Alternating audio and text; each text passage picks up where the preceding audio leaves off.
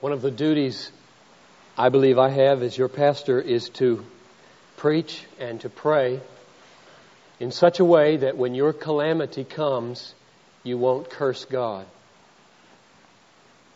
And even more, I think, to preach and to pray in such a way that when your calamity comes, you will, in fact, worship God and bless Him in it. And therefore, for the next 5 weeks, we're going to try to understand the message of the book of Job and be changed by it. Virtually everybody in this room will sooner or later experience a bitter calamity. And you can mark it down ahead of time.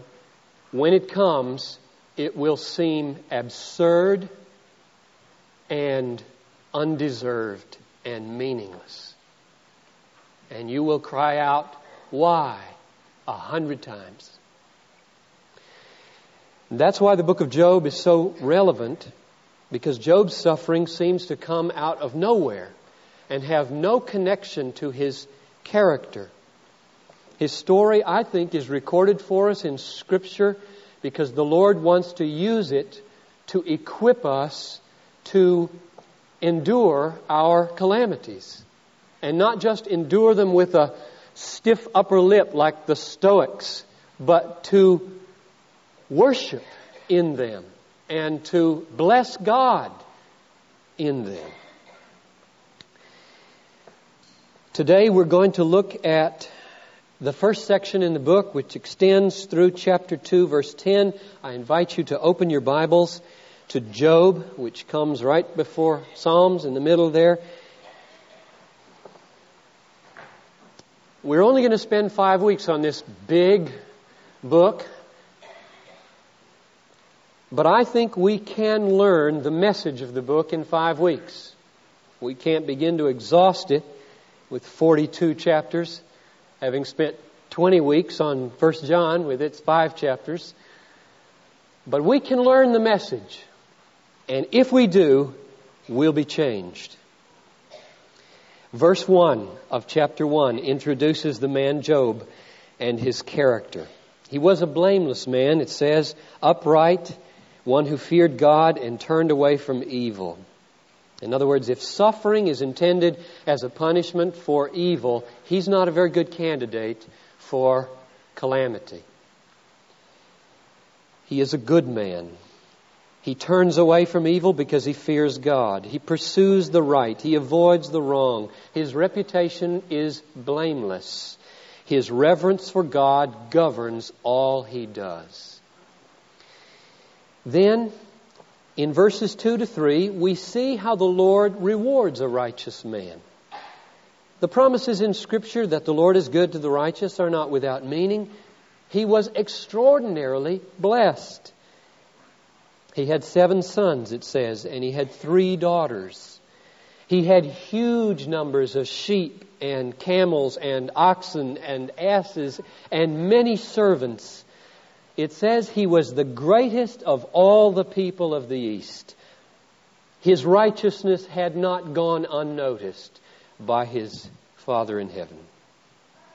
Then verses 4 and 5 are a little snapshot out of his life, I think, meant to illustrate his reverence for God and his love for his family.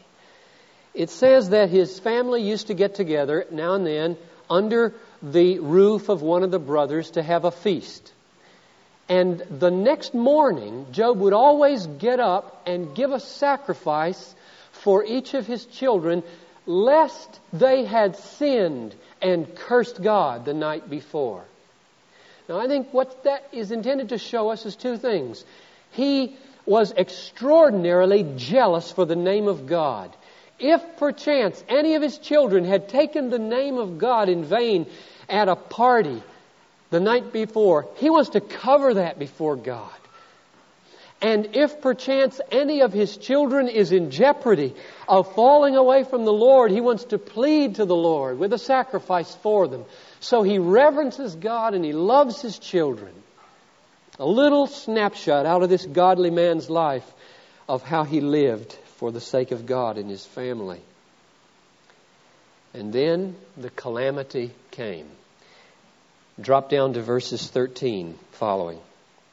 It was one of those feast days when all of his 10 children were gathered together in the home of the oldest brother. And a series of messengers comes on one afternoon to Job. Verses 14 and 15. A messenger comes to Job and tells him that the Sabaeans, the enemies, had attacked and stolen all of his oxen and all of his asses and killed all the servants except him, and he had escaped to come tell the tragedy. Verse 16, another messenger arrives shortly and says that fire fell from heaven, the fire of God, probably lightning and a brush fire or a forest fire, and had engulfed all the sheep and killed all the servants, and he alone had escaped to come tell him. Verse 17, another messenger comes and says that the Chaldeans had raided the camel herd and taken away all the camels and killed all the servants. And finally, a servant comes and says that all 10 of his children were crushed to death when a tornado hit their house and made the whole thing collapse. So all of Job's prosperity is gone, and his children are gone in one afternoon. And we ask, what in the world is going on here to this godly man? Now, to see what's going on here, you can't look in the world. You'll never get an answer to those kinds of questions in the world. So you shouldn't ask merely, what in the world is going on? The writer of this letter, of this book, gave us a glimpse into heaven. That's where you can find out what's going on in verses 6 through 12. So let's look at what's going on in heaven. There's a meeting between God and Satan, and in verse 7, Satan says that he spends his time going to and fro in the earth, and then God puts on display his trophy that he delights in very much, namely Job. And he says, have you considered my servant Job, that there is none like him on the earth, a blameless and upright man who fears God and turns away from evil? That's a very strange thing for God to do. It's as though a thief should meet the owner of a jewelry store in the middle of the night at the back of the store. And the owner says, what are you doing here? And he says, oh, I'm just walking around in your store, going to and fro. And the owner should say, oh, well, did you see the biggest diamond there on the front of the counter on display? It's flawless. It's worth $1 million. This is very strange of God. Now, I rule out the possibility that God is stupid. And I rule out the possibility that God is a bumbler. And I'm left with one answer. God is setting Job up. God is manifestly proud of Job because of the grace in his life. But Satan is not impressed. And in verse 9, Satan insinuates that Job is not such a great specimen of reverence after all. Does Job fear God for naught? In other words, Satan says the only reason he fears you is because you've given him so many possessions and such a nice family. Who wouldn't like God and fear God if God just treats him with wealth and kindred? You take those things away, verse 11, put forth your hand now and touch all that he has, and he'll curse you to your face. And now God could have said to Satan, I don't need to prove anything to you. I know the heart of my servant Job. To hell with you and your applications or your accusations. I think God says that to Satan every day. But not all the time. He could have done it, but he didn't do it in this case. Instead, God chooses to get an open victory over Satan. A victory that will display that in the heart of Job, God is of paramount value. Not things, not family, but God. So in verse 12, God says, "Behold, all that he has is in your hand. Only upon himself do not put forth your hand." And then come the calamities that we saw. Job loses his wealth, he loses his children, and we ask, what on earth is happening? And the answer is something of immense heavenly importance is happening. God is in the process of demonstrating to the heavenly hosts and to anybody else who has an ear to hear and an eye to see that He Himself, and not anything Job possesses, is of infinite value to Job. Job's reverence is not mercenary, and the great victory is recorded in verses 20 to 21. Then Job arose and rent his robe and shaved his head and fell upon the ground and worshipped. And he said, "Naked I came from my mother's womb, naked shall I return. The Lord gave, and the Lord has taken away. Blessed, blessed, blessed, well spoken of, cherished, delighted in, be the name of the Lord." Satan was wrong. Job did not curse God. When his wealth and his children were taken away, he worshiped God. He blessed God. And so the superior worth of God was revealed, was manifested for all to see.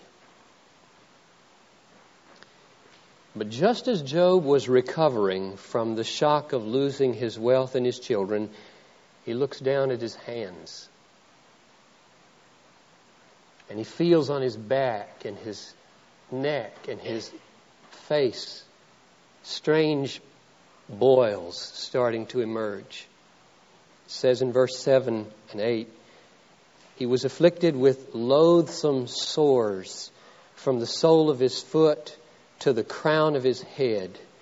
And he took a broken piece of pottery to scrape and itch and scratch himself as he sat in the ashes." Chapter 7, verse 5 gives us a more vivid description of this disease. It says that these were boil-like sores that opened and ran with pus and then got clogged with dirt and infested with worms. This is not a case of measles. This is a horrid thing. This is a horrid disease. Is this the reward of the reverence of Job? What in the world is going on here? And again, the writer says, you'll never find out in the world. And he gives us another glimpse into heaven. Chapter 2, verses 1 to 6. Again, God puts His trophy, Job, on display before Satan and says, "Have you considered," verse 3, "have you considered my servant Job, that there is none like him on the earth, a blameless and upright man who fears God and turns away from evil? He still holds fast his integrity, although you moved me against him to destroy him without a cause."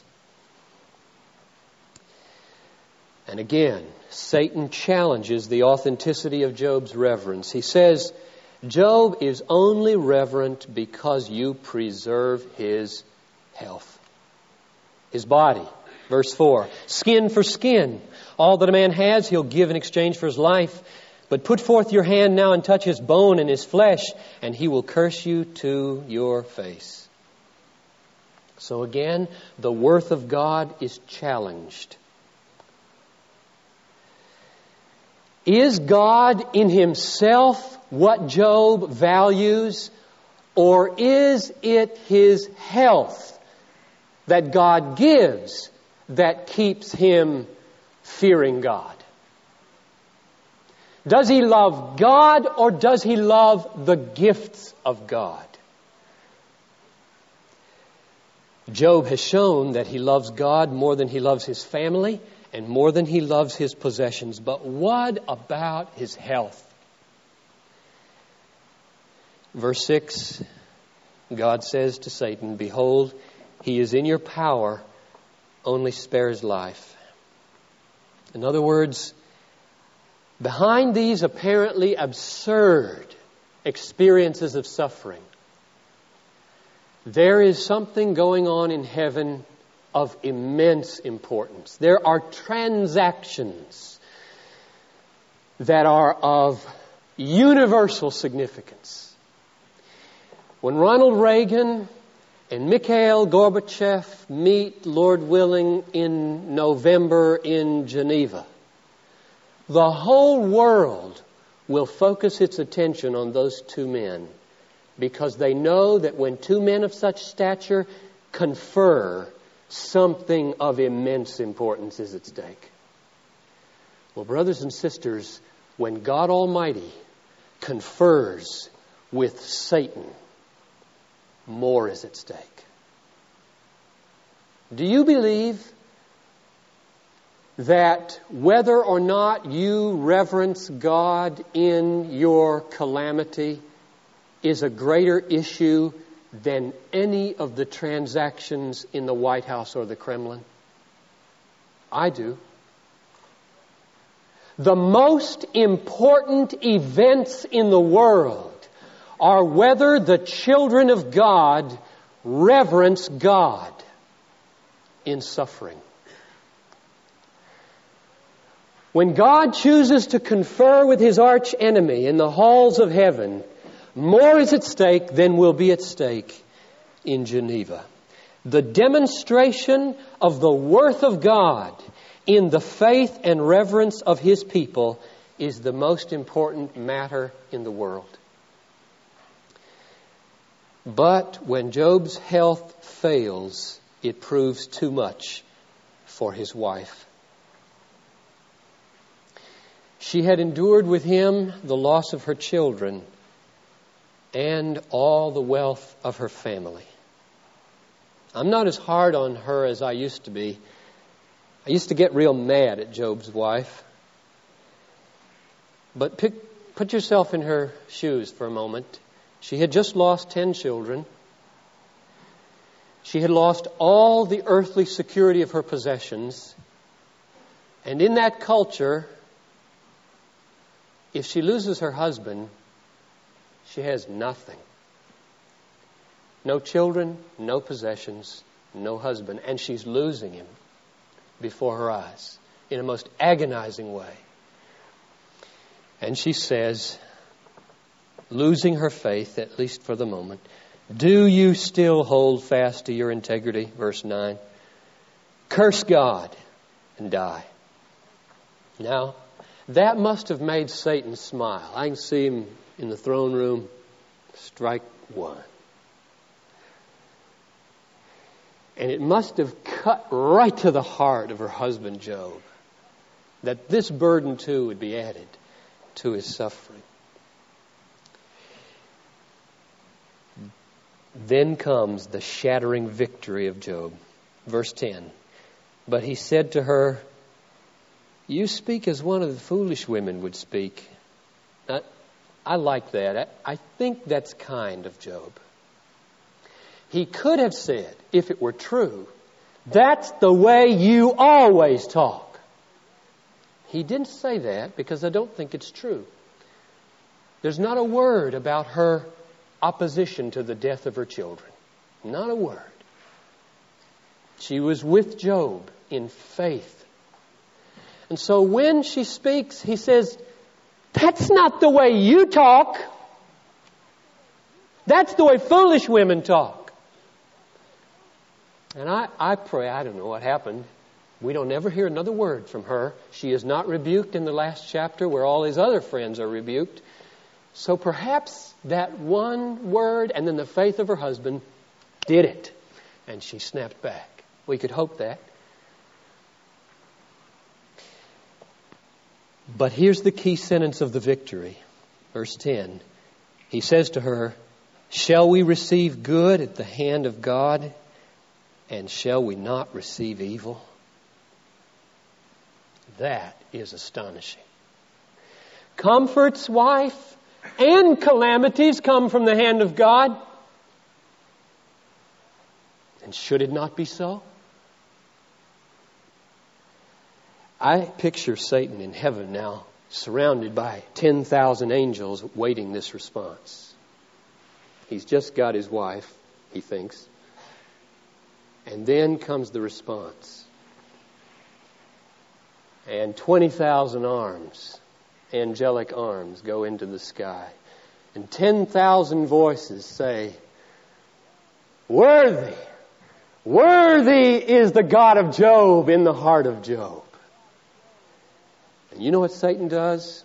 He's gone.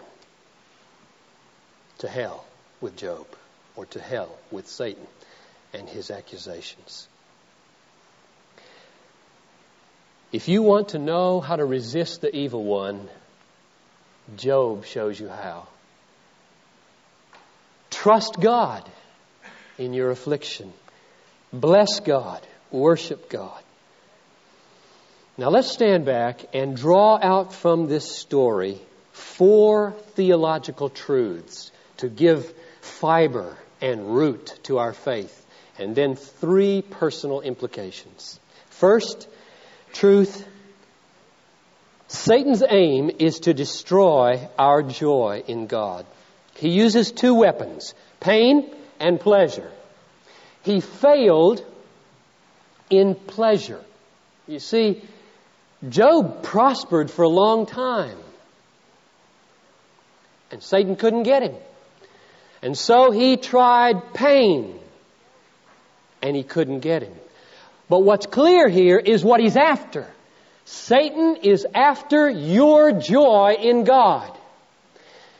Pleasure is intended to show you that God is superfluous, an unnecessary ingredient in pleasure. You can get enough without Him. Pain is intended to show you that He is hostile and He is powerless to help you. And who delights in a God like that? So pleasure and pain are His 2 weapons in your life, and He is after your delight, and He wants to put family, He wants to put possessions, and He wants to put health in the place of God.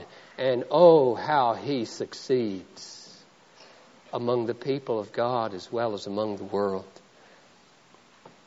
First truth, Satan's aim is to destroy our joy in God and to make something else our treasure rather than God.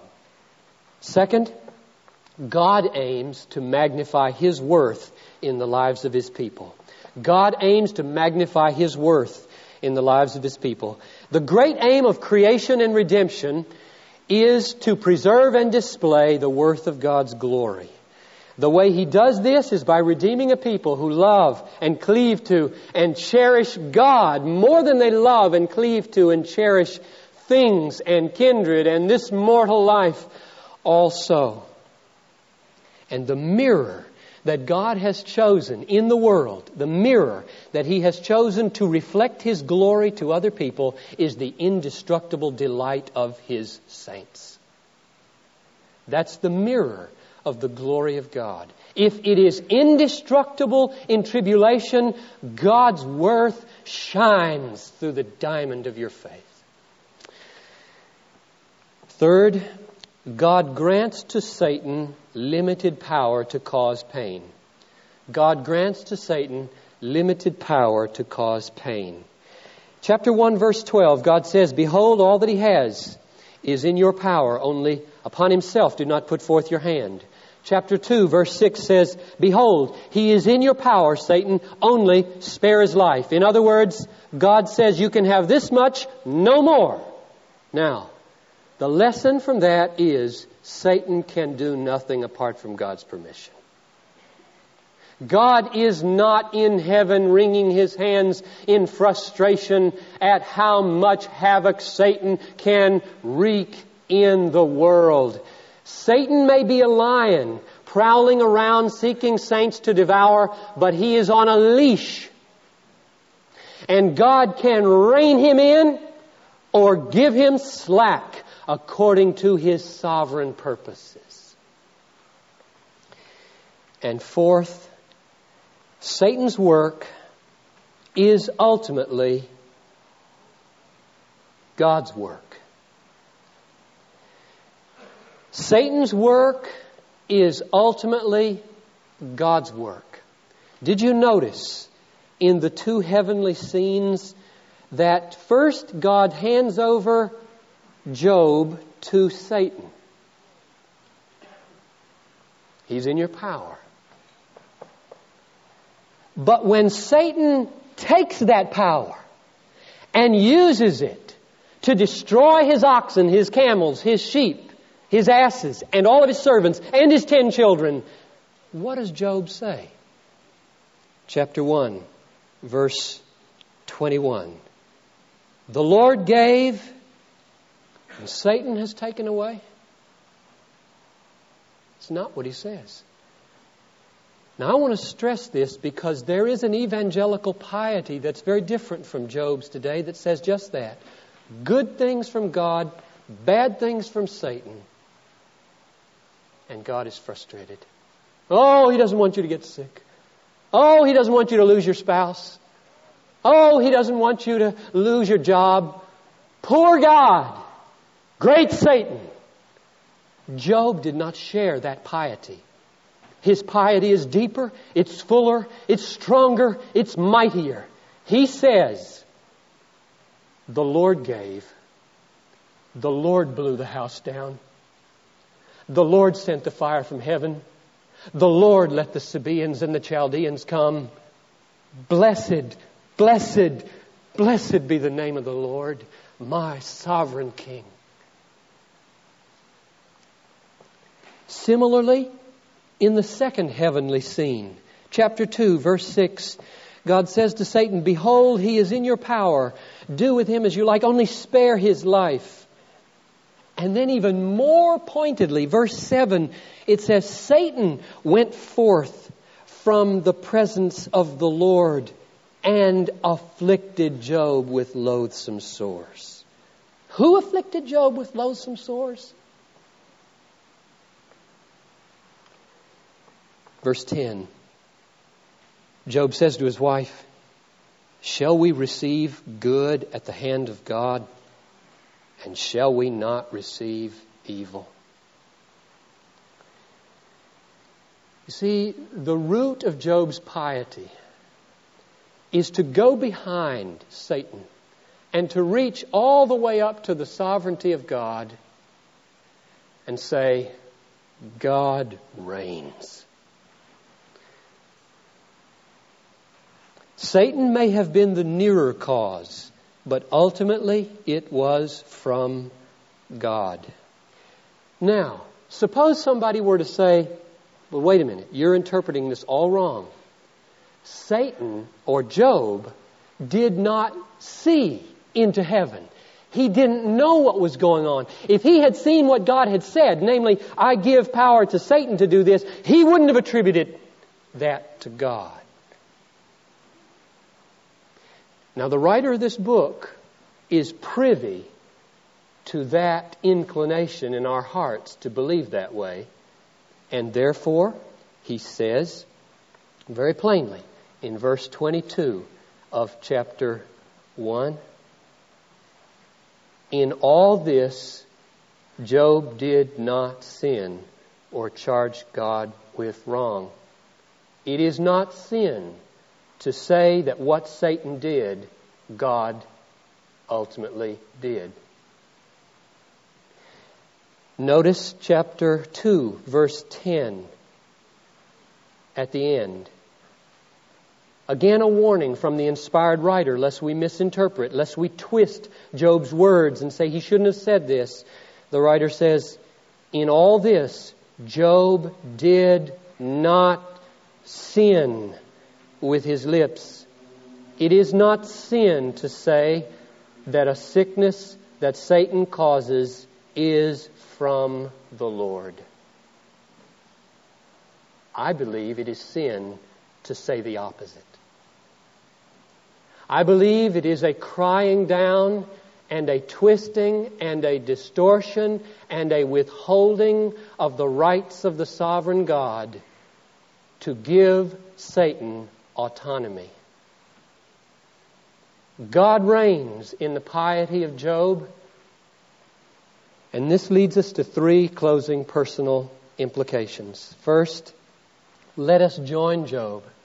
Let us join Job's piety here and affirm with all our hearts the absolute sovereignty of God. Let's say with the psalmist, God is in the heavens, He does whatever He pleases. Let's say with the prophet Daniel, He does according to His will in the hosts of heaven and among the inhabitants of the earth, and none can stay His hand or say, "What doest thou?" Let us make the absolute sovereignty of God the rock on which we stand in the midst of calamity. When everything was falling apart around Job, and all of his possessions and all of his children and then all of his health was going right down the tubes, he only had one thing left, and he affirmed it with all his heart. Shall evil befall a city, and the Lord has not done it? God reigns. Satan is a lackey. And it was his rock. And it can be your rock in the day of your calamity. Second implication, when your calamity comes, let your tears flow freely. Look at verse 20 of chapter 1. When it came, it says, Job rose, rent his robe, shaved his head bald, and fell on his face.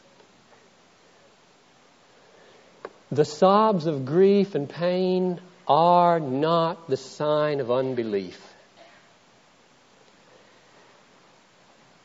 Job knows nothing of a flippant, insensitive, superficial, praise God anyhow response to suffering.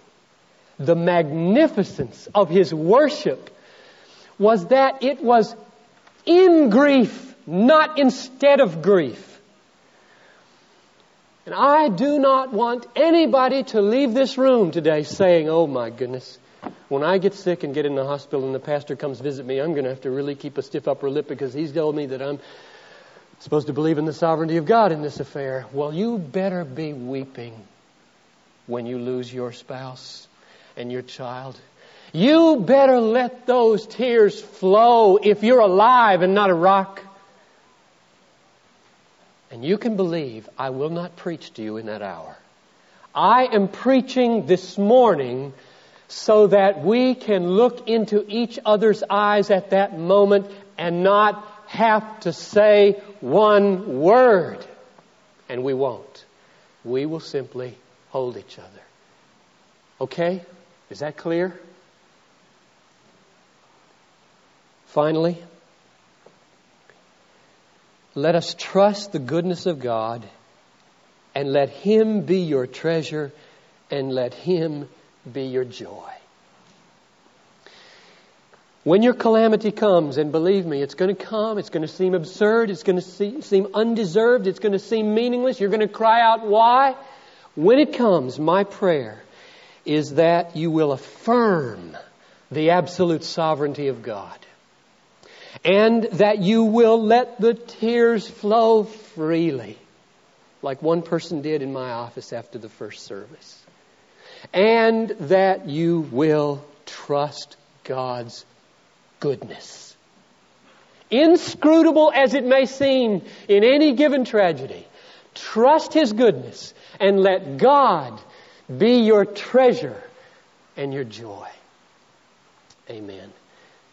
You remember last summer when we studied the book of Ruth for 4 weeks, we had a theme hymn. God moves in a mysterious way His wonders to perform. He plants His footsteps in the sea and rides upon the storm. Well, we have another theme hymn for this 5-week series. It's printed on this little enclosure in your bulletin, If Thou But Suffer God to Guide Thee. You know, if you've been around long enough, this is one of my favorite hymns. I've told Noel it's going to be sung at my funeral. I'll get up out of the coffin and shout a protest. It is a hymn of great hope, great solace. It is one of those deep and powerful hymns that the church ought to give thanks to God for, written by Georg Neumark, 1641, a great Lutheran German composer. And I want us to sing 3 verses of it this morning. Number 1, number 2, number 5. And we'll be weaving this through our services through the next 5 weeks. Take this home, tape it up on your mirror, or put it in your Bible and meditate on this great poem. Shall we stand and sing?